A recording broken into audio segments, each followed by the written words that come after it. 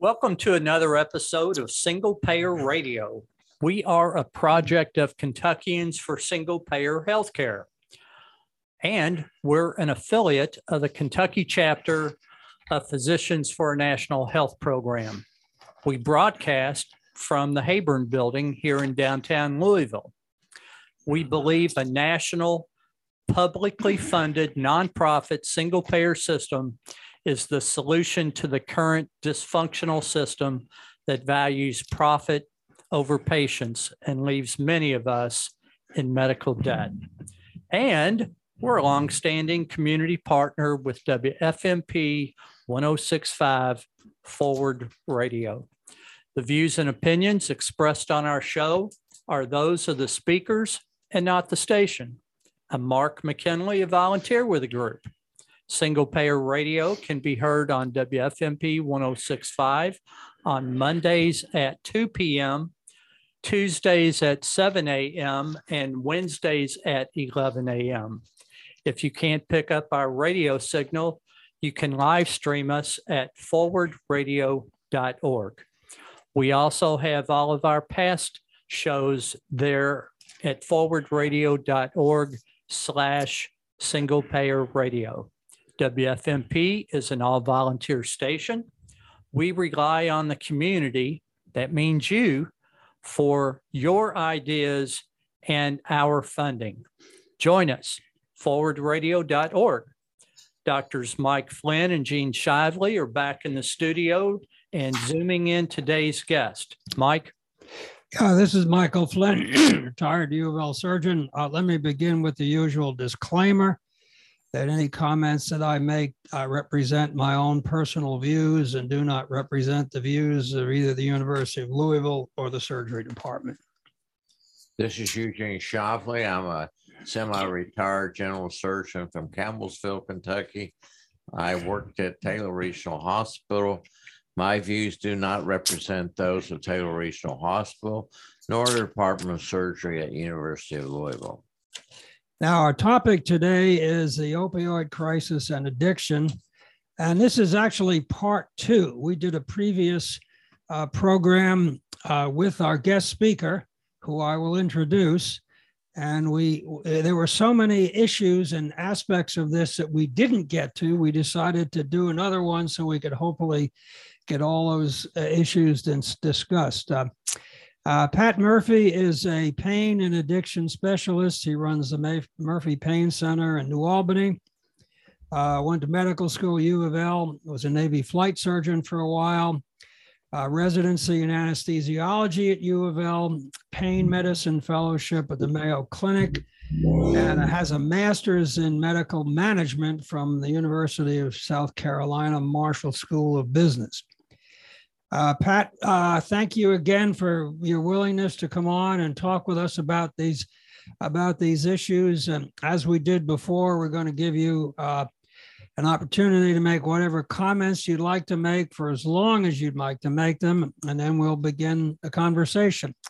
I would ask you, we don't know whether our listeners listened to the first program or not, but perhaps you could just make a kind of a brief overview of kind of where we are with the opioid situation, in case we've got some listeners that didn't hear that first one, and then whatever other marks you'd like to make.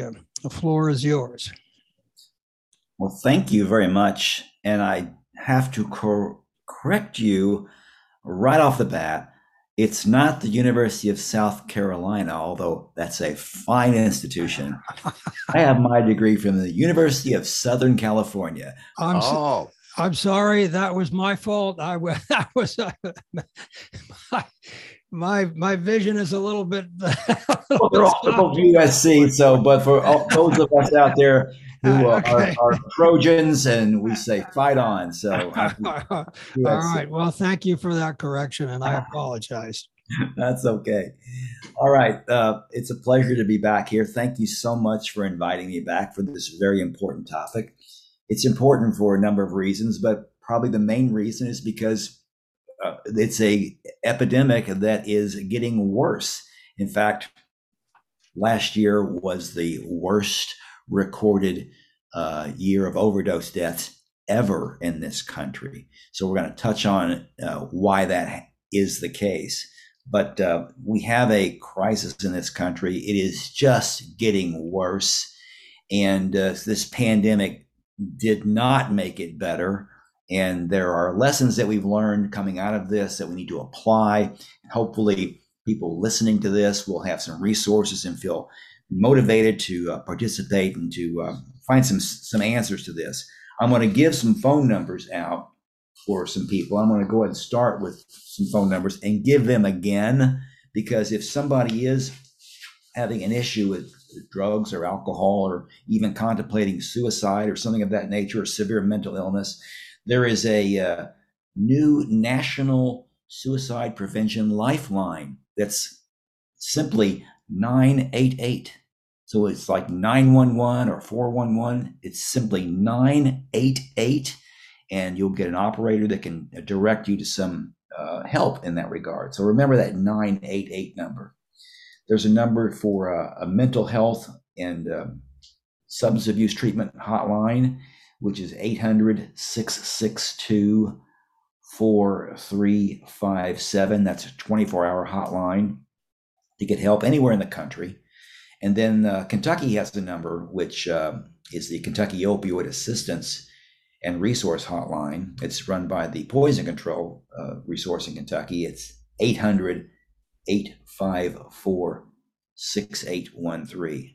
I'm going to give those numbers out again at the end of this program as well. So we have an issue going on here, a crisis going on, and there are essentially three ways of going about handling it. Like any major health crisis, we have to focus on the root causes and prevention. We have to focus on treatment. And then in this case, we also have to focus on something called harm reduction. Harm reduction. And I'll talk about that as well as we get into what's going on here. So I'll leave it open to the host now. If you want to ask me some questions, we can go down the list here, and I will step off and elaborate on some of these things as we go along. Go ahead, Gene. Before we get to opioid addiction, I'd like to ask some questions about alcohol addiction. You know, we used to say that for males, 2 glasses of wine, particularly red wine, was good for you, and for a female, 1 glass of wine was good for you. But I've been reading more and more articles that say that alcohol has more harmful effects than we originally thought. Now, I'd just like to hear your comments about that. Is any part of alcohol good for you, or should we just be teetotalers? Well, I think it depends on the individual. Anything in moderation is probably going to be okay for most people. There was a famous alchemist back in the Middle Ages who said, his name was Paracelsus, and he said that any substance can be a toxin. It just depends on the dose. And that goes with oxygen, it goes with water, it goes with alcohol. So some people can use alcohol in moderation, and they don't have really any problem at all. And there are definite health benefits to alcohol. In some respects, it can thin the blood a little bit. Red wine has lots of phytochemicals that are beneficial to the cardiovascular system sometimes. And, there's, off and on, you'll see reports that studies have shown that they help with various other conditions, even diabetes, for example. But generally, you think of what alcohol is. It is a very simple sugar. So anybody who is putting a simple sugar into their system in large doses is going to have a problem with with diabetes or things of that nature. It's going to be damaging to the cardiovascular system. Also, alcohol is an addictive substance, is reinforcing. It is addictive. It's not as addictive as some of the other things we'll talk about, like heroin, for example, or fentanyl or methamphetamine, but it's definitely addictive. So when a large population, a large number of people use alcohol, you're going to have a large number of people that have problems with it. So, is it something that as humans I'd like to see go away? I think humans have to make their own decisions about things. Clearly, there are some people that should never drink a drop. They may have it may run in their families. They just may be predisposed to developing alcoholism, and they should just avoid it completely. Others can partake and not worry about it too much. So it really depends upon the individual. And we're going to talk about some of those factors when I talk about what are the risk factors of opioid addiction, which we need to get into. People often say, am I at risk? Am I somebody that shouldn't, partake in alcohol or marijuana or certainly, opioids? If I get a pain medicine from my surgeon post-operatively, am I at risk? So I'm going to help answer some of those questions, I hope, as we go on. And that those same factors would also apply to somebody thinking about whether or not they should, drink alcohol. Well, let's take that a step further with the issue of who's at risk. How about the genetics of addiction? Could you make some comments about that? I listened to a couple of podcasts in anticipation of this program so I could ask intelligent questions, and there are a couple of those. The issue of genetics came up on more than one occasion. So. And as I guess it relates to that, the opioid addiction issue, as well as the alcohol issue and whatever other addiction issues are out there. Well, there are definitely genetic factors. We don't know exactly what the gene is or how to identify it or how to find somebody at risk. But the rule is that if you have a first degree relative, and that would be your father, mother, sister, brother, something like that, your child, even a first degree relative that has a problem with drugs or alcohol, then your risk is higher because of that. Beyond the first degree relatives, it may not be as big an issue, but clearly there is a genetic component. And a lot of experts believe that the genetic component is as much as 50% of your risk. So I tell you, a lot of families have this in their family. And if you have a close relative that has a problem with drugs or alcohol, you really should be careful about partaking of any substance that might be addictive or reinforcing because you risk. So it is a strong genetic component. When we look at the risks of somebody developing an addiction, it's really nice to first understand what is addiction? Because addiction is not just a habit. Addiction is not just a choice that people make sometimes. It may start out as a choice, but addiction is actually a disease of the brain. There's a part of the brain called we can call it a number of things, but it's sometimes referred to as the reward system of the brain. And there are structures in there. One's called the amygdala. There are areas of the brain that deal with modifying behaviors. And a lot of it has to do with pleasure. A lot of it has to do with teaching or having the creature, the human, go about doing things that's going to be pleasurable because it's good for the human. For example, it's the same area of the brain that love is, the feeling of love is found in. When you're hugged by your mother and you feel good about this, or you see a friend, or you fall in love and as a young person, or you meet your soulmate, that joy of seeing somebody, that exhilaration, that happiness is that part of the brain. Well, in certain individuals and with certain substances, that part of the brain gets hijacked by the drug.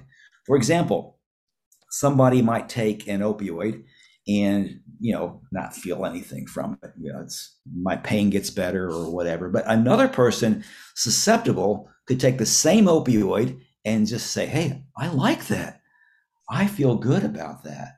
And then what happens is that reward system in their brain is mistaking that opioid for really what it should be doing in terms of a pleasurable experience that actually helps the person.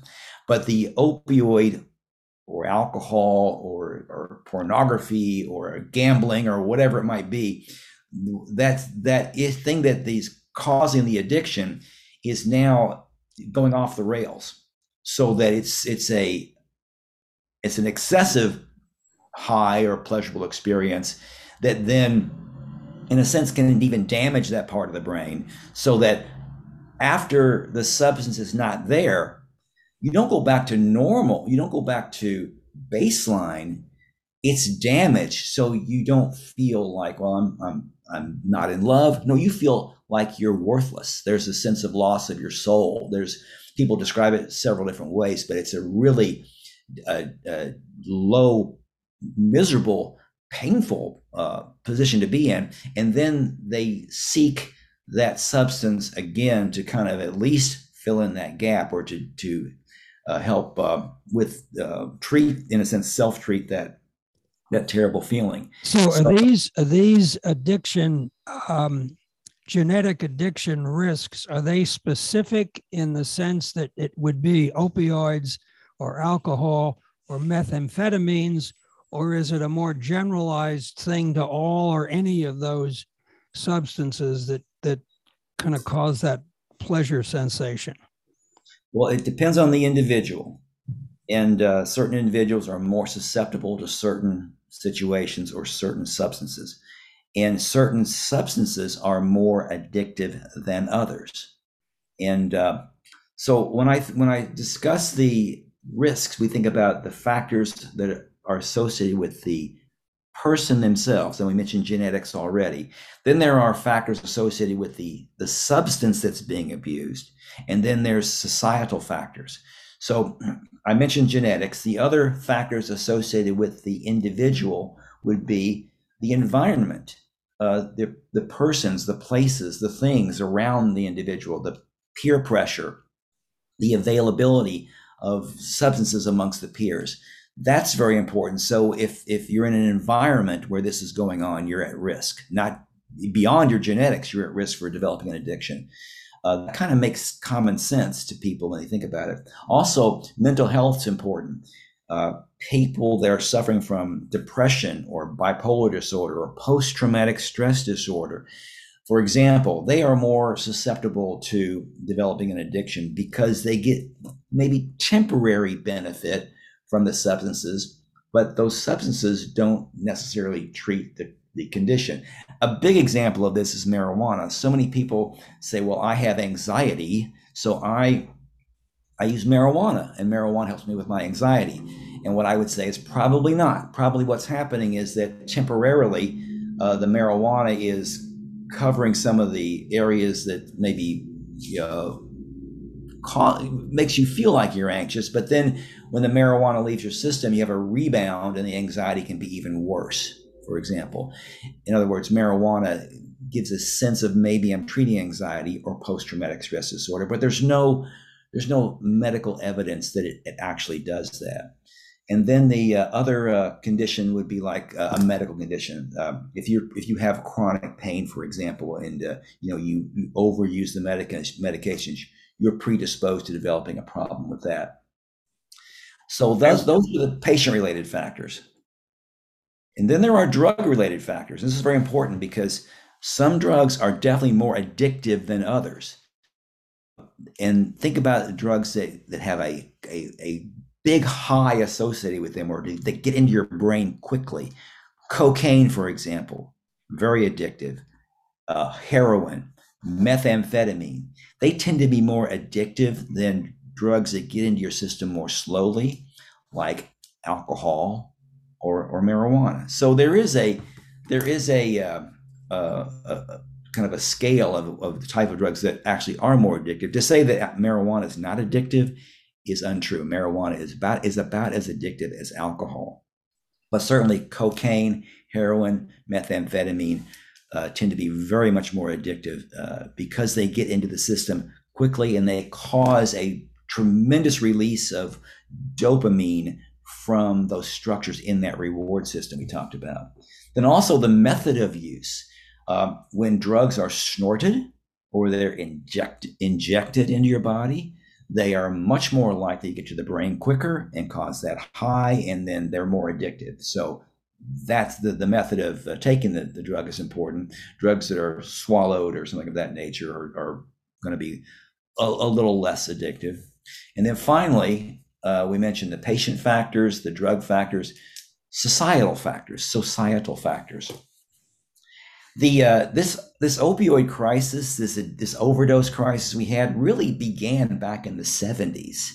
And it's, if you look at the trajectory, it's just kind of been going on since then.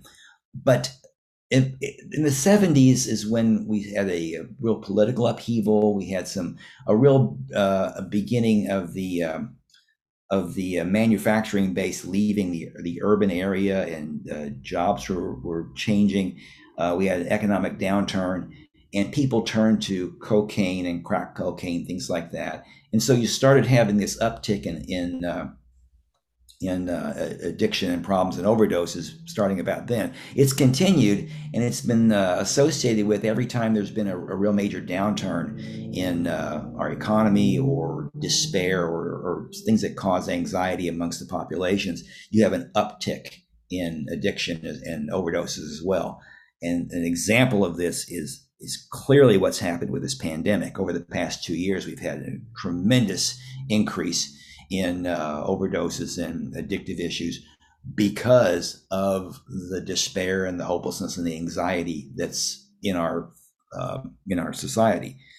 So there are societal factors as well. So understanding those factors, patient factors, drug factors, societal factors, give us a little bit of a roadmap into how we can go about solving this problem too. Well, how are we as clinicians when we're examining and seeing the patient in the office for the first time? Let's say we're scheduling a patient for an operation. What should we look for in this patient? What kind of history should we take to try to avoid getting into opioid and alcohol and marijuana addiction? Well, I think the very first thing you ask them is simply, have you ever had a problem with drugs or alcohol? Just that simple question. People will be kind of honest with you if you ask them directly. Just simply, have you ever had a problem with drugs or alcohol? And especially in the past year. And then ask, do you have a close family member that has a problem with drugs or alcohol? And then, if you're going to be doing surgery, then have a frank discussion with them about postoperative pain. Well, what sort of things might I use for postoperative pain? Can we avoid using opioids? If we do, can we use them in just small amounts? And, I'll be there for you and I'll follow up with you closely. But I may not give you 2 weeks of medication when generally 3 days is all you need. And then you have a discussion with somebody about, okay, when we're done with this and you haven't used all your medicines, maybe it's good that you get rid of them. Maybe take them back to the police. They have medication takebacks. You can also, now the environmentalists won't like this out here, but you can flush those medicines down the toilet, the leftover ones. It's actually, from a risk-benefit standpoint, it's safer for our society if we would flush away the leftover medicines. That's not just my opinion; that's the opinion of the federal government. So I'm paraphrasing that. But honestly, most of the pills that are abused in this country are not from a prescription from a doctor to the patient. They're from leftovers, family and friends or acquaintances give them the medications. And that's really because of all of the leftover pills. Now, could I throw those out in the yard and maybe the squirrels will eat them and stop trying to dig holes in my roof? You might have some, you might make the problem worse if you do that. Left some addicted squirrels, which would be a problem. Well, listen, one of the issues that after the last program we did with you that you indicated you wanted to get into as a topic but we didn't have time to get to it, was harm reduction. I've got that down here on my list with a mark by it. So why don't you talk about that a little bit? Because as I remember correctly, when we talked about those issues after the last program, you were a little disappointed you didn't have time to get that in. Oh, thank you. Harm reduction is really misunderstood in this country. Basically, what it is when you have somebody who is already got a condition, and in this case, we're talking about somebody who is using drugs, and it's not healthy for them. They're either addicted or they're using it. They're not going to stop right now, but you don't want them to get sicker. You want to keep them alive so that that when the time comes that you can treat them, they don't have HIV, maybe you've avoided hepatitis, and they don't have other infections as well, or they're just, frankly, they're just alive. So it's harm reduction is to keep, it's medical treatment. It's not facilitating somebody's addiction. It's keeping somebody alive and safe and well. It's respecting people as humans. People that use drugs, people that are addicted, they have self-worth. They are every bit as important, and they're every bit as much a patient as anybody else, and they deserve compassion, and they deserve treatment, and they can get better. That's how harm reduction is. The statistics are so in favor of harm reduction that gets people eventually into treatment and promotes the longevity in their lives. It's so beneficial. So one example of harm reduction is naloxone, and it's naloxone is also called Narcan. It's the antidote for opioids. It completely reverses the effects of an opioid. So if somebody has overdosed and they're not breathing, you can give them Narcan, and it's usually either up the nose or through an injection and in the muscle, and it reverses the opioid, and within seconds they're awake and they're alive again and they're breathing. So Narcan should be in all the malls. It should be in all the schools. It should be in all the bathrooms, in every department store, anywhere somebody might go and use, and you would find them. You should be able to, people should have Narcan with them. We could save so many lives if we just had widespread Narcan. And I tell you, you don't need a prescription to get Narcan. You can call the Kentucky Harm Reduction Coalition, and that number is 502-537-6010. You can Google them online, kyhrc.org, the Kentucky Harm Reduction Coalition. You can also go to pretty much any pharmacy. Just tell the pharmacist that you would like Narcan. You have to fill out a couple forms, and you can get Narcan from the pharmacy.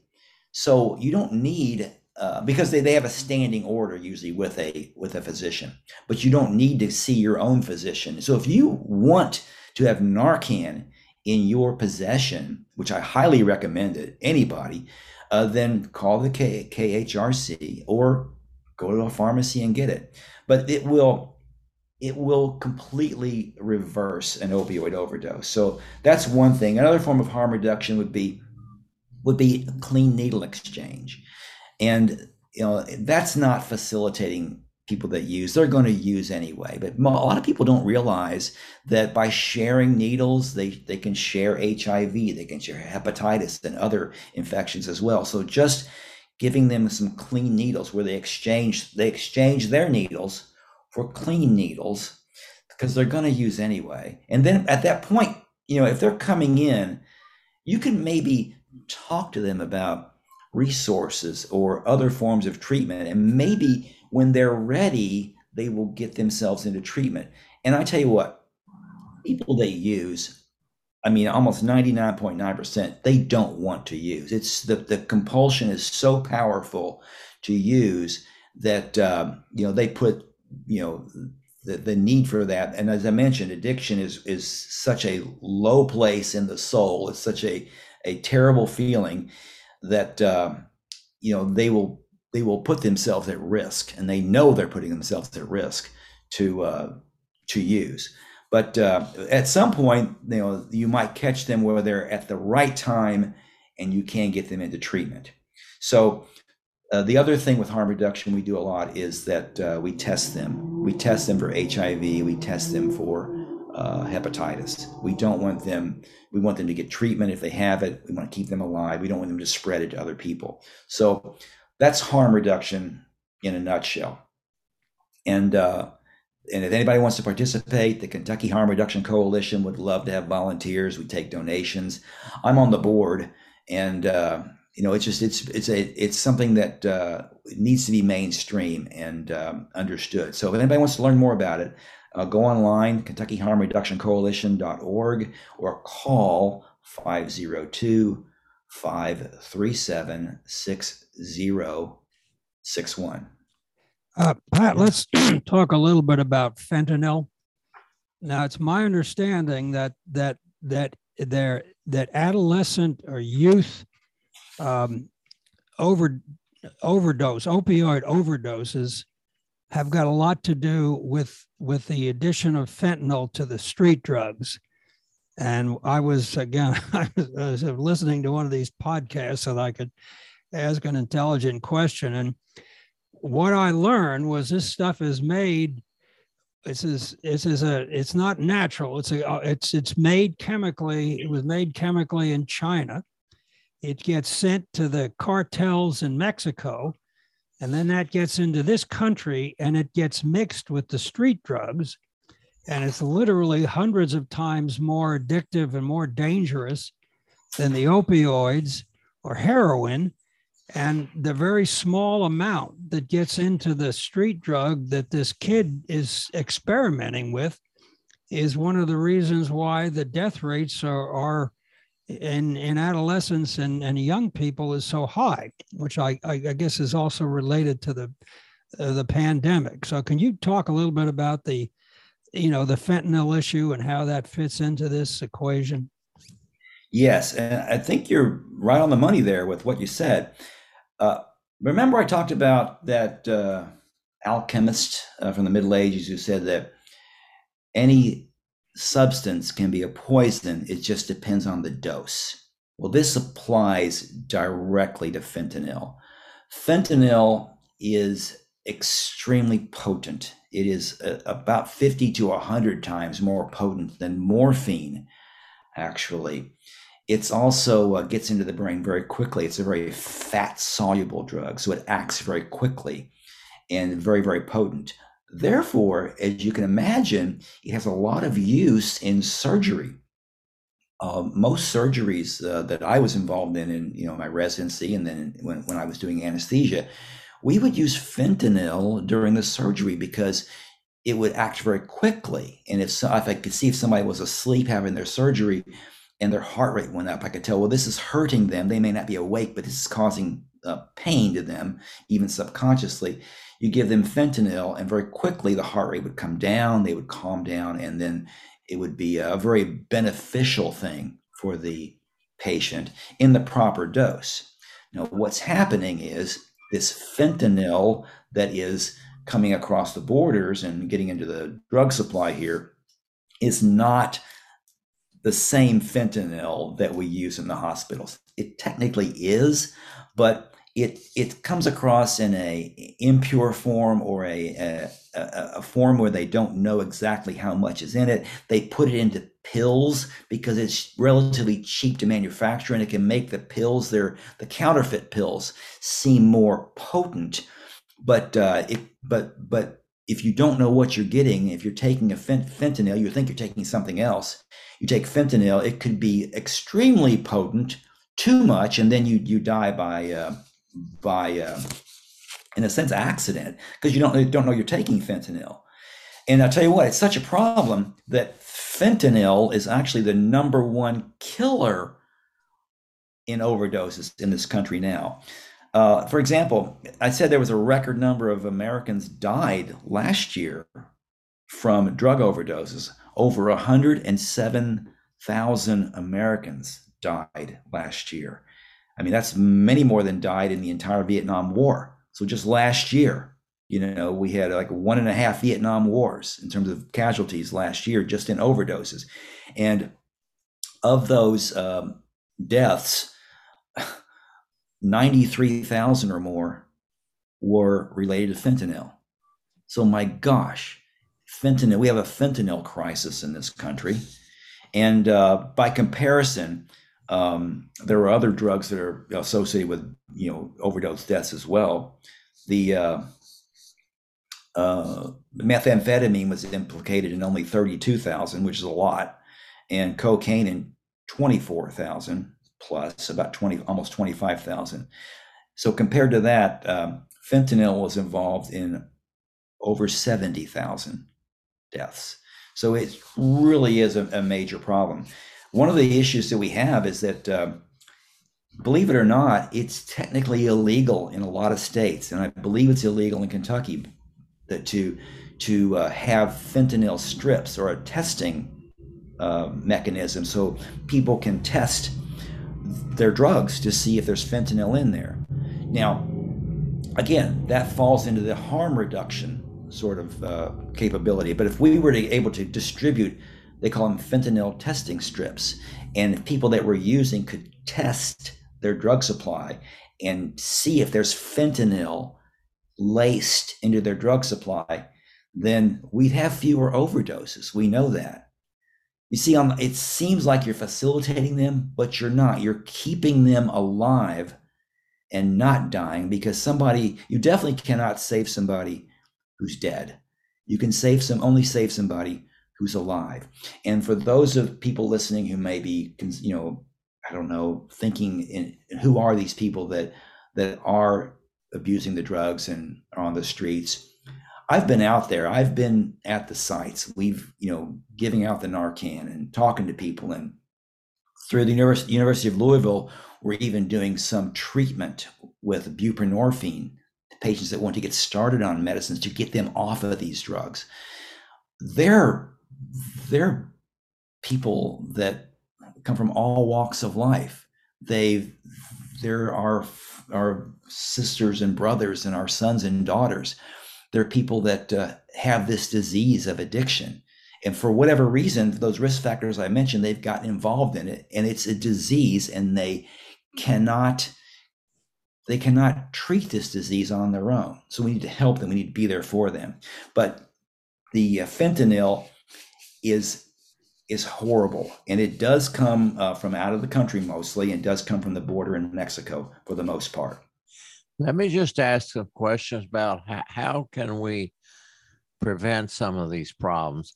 Right now, if you get arrested with one of these drugs, you go to jail, and then you get released and you start back on drugs. The legislature is dealing with medical marijuana. Colleges are dealing with drugs and binge drinking. Should the legislature pass laws on medical marijuana? Should colleges prohibit binge drinking? And what should the legislatures try to do about the tremendous use of drugs in our country? Well, for one, we have to look at the issue as an epidemic, as a medical issue, not a moral or a criminal issue. And when you take somebody who is using meds, using drugs, and you dehumanize them, if you call them a criminal, if you place them into that category, it's easy to not give them treatment. We have to see it as a true medical condition for which there is treatment, and we have to provide treatment. That means also we have to, in a sense, decriminalize the use of drugs to a degree. And by that I don't mean make it free or just legal and everybody can have it, but maybe the penalties should not be jail time, and maybe the penalty should be you must go to rehab, or you must go to some counseling, or just there's treatment involved when somebody does get arrested or does get a problem with the drugs. So it has to be a decriminalization. As far as medical marijuana goes, medical marijuana is really not a thing that in medicine we talk about. I mean, some people say, yeah, it's medicine or whatever, but medicine is actually something that we know what's in it. It's like think about a pill or something that we use. I mentioned fentanyl earlier in the operating room. It's something we know what it is. Marijuana is a smoked, eaten product. It's kind of like an herb, or in a sense. It's not. It hasn't been studied well enough. We don't know exactly what's in marijuana when you use it. It does have some medicinal benefits. There's no question that the cannabinoids in marijuana have medicinal benefits. And the problem is marijuana is still a Schedule I drug. Marijuana is considered in the same category as heroin in this country. So we can't even study it in the medical schools. We can't, you do things like that because it's a Schedule I drug. We have to take it out of that Schedule I category, in a sense, decriminalize it, be able to study it, and then find the proper benefits and the proper use of marijuana. Because marijuana does have some benefits, but it also has a lot of harms. I mentioned some earlier. It can worsen anxiety. It can cause addiction. It can cause worsen PTSD as opposed to treating it. Some people think it treats it. It can cause hallucinations, for example, and paranoia. There is lots of issues with marijuana as well. But we have to look at this not as a criminal issue, but as a public health issue. If we can get together, the medical community, the legal community, the policymakers, if we can get together and view this as a public health crisis and not a criminalization crisis or a legal crisis, then I think then we can then move in the right direction, working together. Pat, how much, aside from decriminalizing the addiction issue, how much of a factor is the stigma of addiction an issue in getting someone who's got this problem into treatment and having them stay in treatment? Stigma is a major barrier to care. There's so much shame that's associated with this, and there really should not be. If somebody suffers from addiction, the disease of addiction, they should be given the same compassion as somebody who is overcoming cancer or whatever. Honestly, they really do. I mean, think about it. At the fair, at the Derby, they had a wonderful parade, I guess on Oaks Day, where everybody who had dealt with breast cancer or something of that nature, I forget exactly what it was to be there, but you're glorified, you're a hero, and they should be. That's a wonderful thing. But yet when you're dealing with addiction, which is also a life-threatening illness, you're shamed. You're in the shadows, and there's no parades for you. There's no ribbons that you wear to talk about how brave you are. You're fighting this problem. You're ashamed of it, and doctors are afraid to treat you, and people are afraid to hire you with this. And it's sad because we have treatments for addiction, that especially opioid addiction, that are very effective. We call it MOUD, medications for opioid use disorder. And that's buprenorphine or Suboxone, and then methadone. And there's one more called the extended release naloxone. People may have heard of Vivitrol injections, but naloxone again is that antidote. Now, naloxone the injections are helpful, but the real strong and the real powerful medications for opioid use disorder are buprenorphine, which is Suboxone, and methadone. And the reason why they're necessary is because, as I mentioned before, there's a disease process in the brain, and those receptors in that reward center have been damaged. And when there's not something there occupying those receptors, then there's that preoccupation, that uncomfortable feeling. It could be withdrawal symptoms. It could be just that sense of I've lost myself, that despair. And it's because there's nothing occupying those damaged receptors in the brain. Well, you give somebody buprenorphine, you give them methadone appropriately in the right dosages, then you have some coverage of those receptors, and those feelings are lessened, and they think more clearly. There's less compulsion to use. They stay in treatment. Then they get the other treatments that are necessary. For example, they're more likely to come to psychiatric therapy or 12-step programs, or we call those the behavioral modification, which along with the medications are very effective. I can tell you that people that are engaged in using buprenorphine or methadone, they are 50% less likely to die of their opioid use disorder. I mean, can we think of many other treatments that you can give somebody and that they're 50% less likely to die? But yet no one talks about how mainstream it should be. We have in order to prescribe methadone, you must go to a methadone clinic, but doctors can prescribe buprenorphine out of their office. It's quite simple. They take a little extra course. They get an extra certification from the federal government, the DEA, to do this. Then they can prescribe Suboxone to patients out of their office. And if more doctors would do this, and we don't have nearly enough that are doing this, if more doctors would just say, yeah, I'm going to do this, and maybe take on 5 patients or maybe 10 patients or even 1 patient, then we would make a huge difference in this country. I really want to address that issue of why more doctors are not using the Suboxone.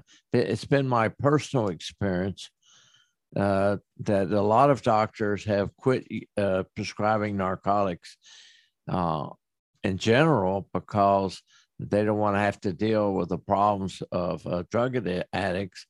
And then I know of 3 physicians who essentially have retired or gotten into trouble with the medical licensures board because they were not properly following the regulations of the medical board for using Suboxone. How can we get around that, and how can we better treat these patients? Well, as much as I love Kentucky, our buprenorphine regulations are very cumbersome. I'm also practicing in Indiana. Indiana doesn't have a buprenorphine regulation or anything like Kentucky has. Kentucky is on the medical board website. It's kind of complicated to follow. But by the way, if I could do a plug for this, I'm going to be working with the Kentucky Society of Addiction Medicine to put together a brief CME program, an education program about the Kentucky regulations. And that'll be on the Kentucky Board website soon. So certainly by the time of the Kentucky Medical Association convention in the fall, there will be we plan on having a CME, a brief CME to help guide doctors through these regulations. That will be, hopefully, it'll be on the KMA website. It should be on the Kentucky Board of Medical Licensure website as well. But one of the problems is it's misunderstood. In Kentucky, you're really not allowed to use Suboxone off-label for pain. And buprenorphine is actually a pretty good pain drug. It actually really is a good pain drug. But Kentucky, again, like some states, is a little behind the curve on this. So we are trying, by say we, organizations like the Kentucky Society of Addiction Medicine, the American Society of Addiction Medicine, we're trying to work with medical boards to make their regulations a bit more easy to follow and a bit less cumbersome for doctors, because the doctors do not want to lose their licenses. They don't want to get in trouble with the medical boards. That can really damage your career and everything you've worked for. So that is a big barrier that we're working on. So I think that's one of the reasons. It's also a little bit misunderstood because a lot of people think that by giving somebody Suboxone, that you're just replacing one addiction with another. And as I said earlier, it's not that at all. You are not getting the patient addicted to Suboxone. They are treating their opioid use disorder. They're treating the damage with this medication and allowing them then to think more clearly and to get into other treatments that might benefit them. It's just like any other medicine you would use for a medical condition. Once we start viewing it in that context, which we will eventually, because that's what it is. Eventually, we will get there where doctors see this as treatment, just like an antibiotic would be a treatment, just like diabetes medicine is a treatment, just like blood pressure is treated. We will treat opioid use disorder with these medications in this same way. We're getting there. Programs like this, where we get the word out, we talk about this, is a step in the right direction. But you're right, that stigma and that misunderstanding of what Suboxone is, for example, is another reason why, another barrier to people getting care. Let me talk to you about two other treatments. What about drugs that are mixed with Narcan? I've recently seen patients who are on those drugs. And then what is the future with monoclonal antibodies with drug addiction? Okay, first of all, I'm not sure of what drugs you're speaking of that are mixed with Narcan. The one that there was one out a while back that was an opioid. It was morphine that had some Narcan in it, and the idea was that if somebody were to inject it or crush it, then they wouldn't get the Narcan would then be released, and they wouldn't get as much of a high from it.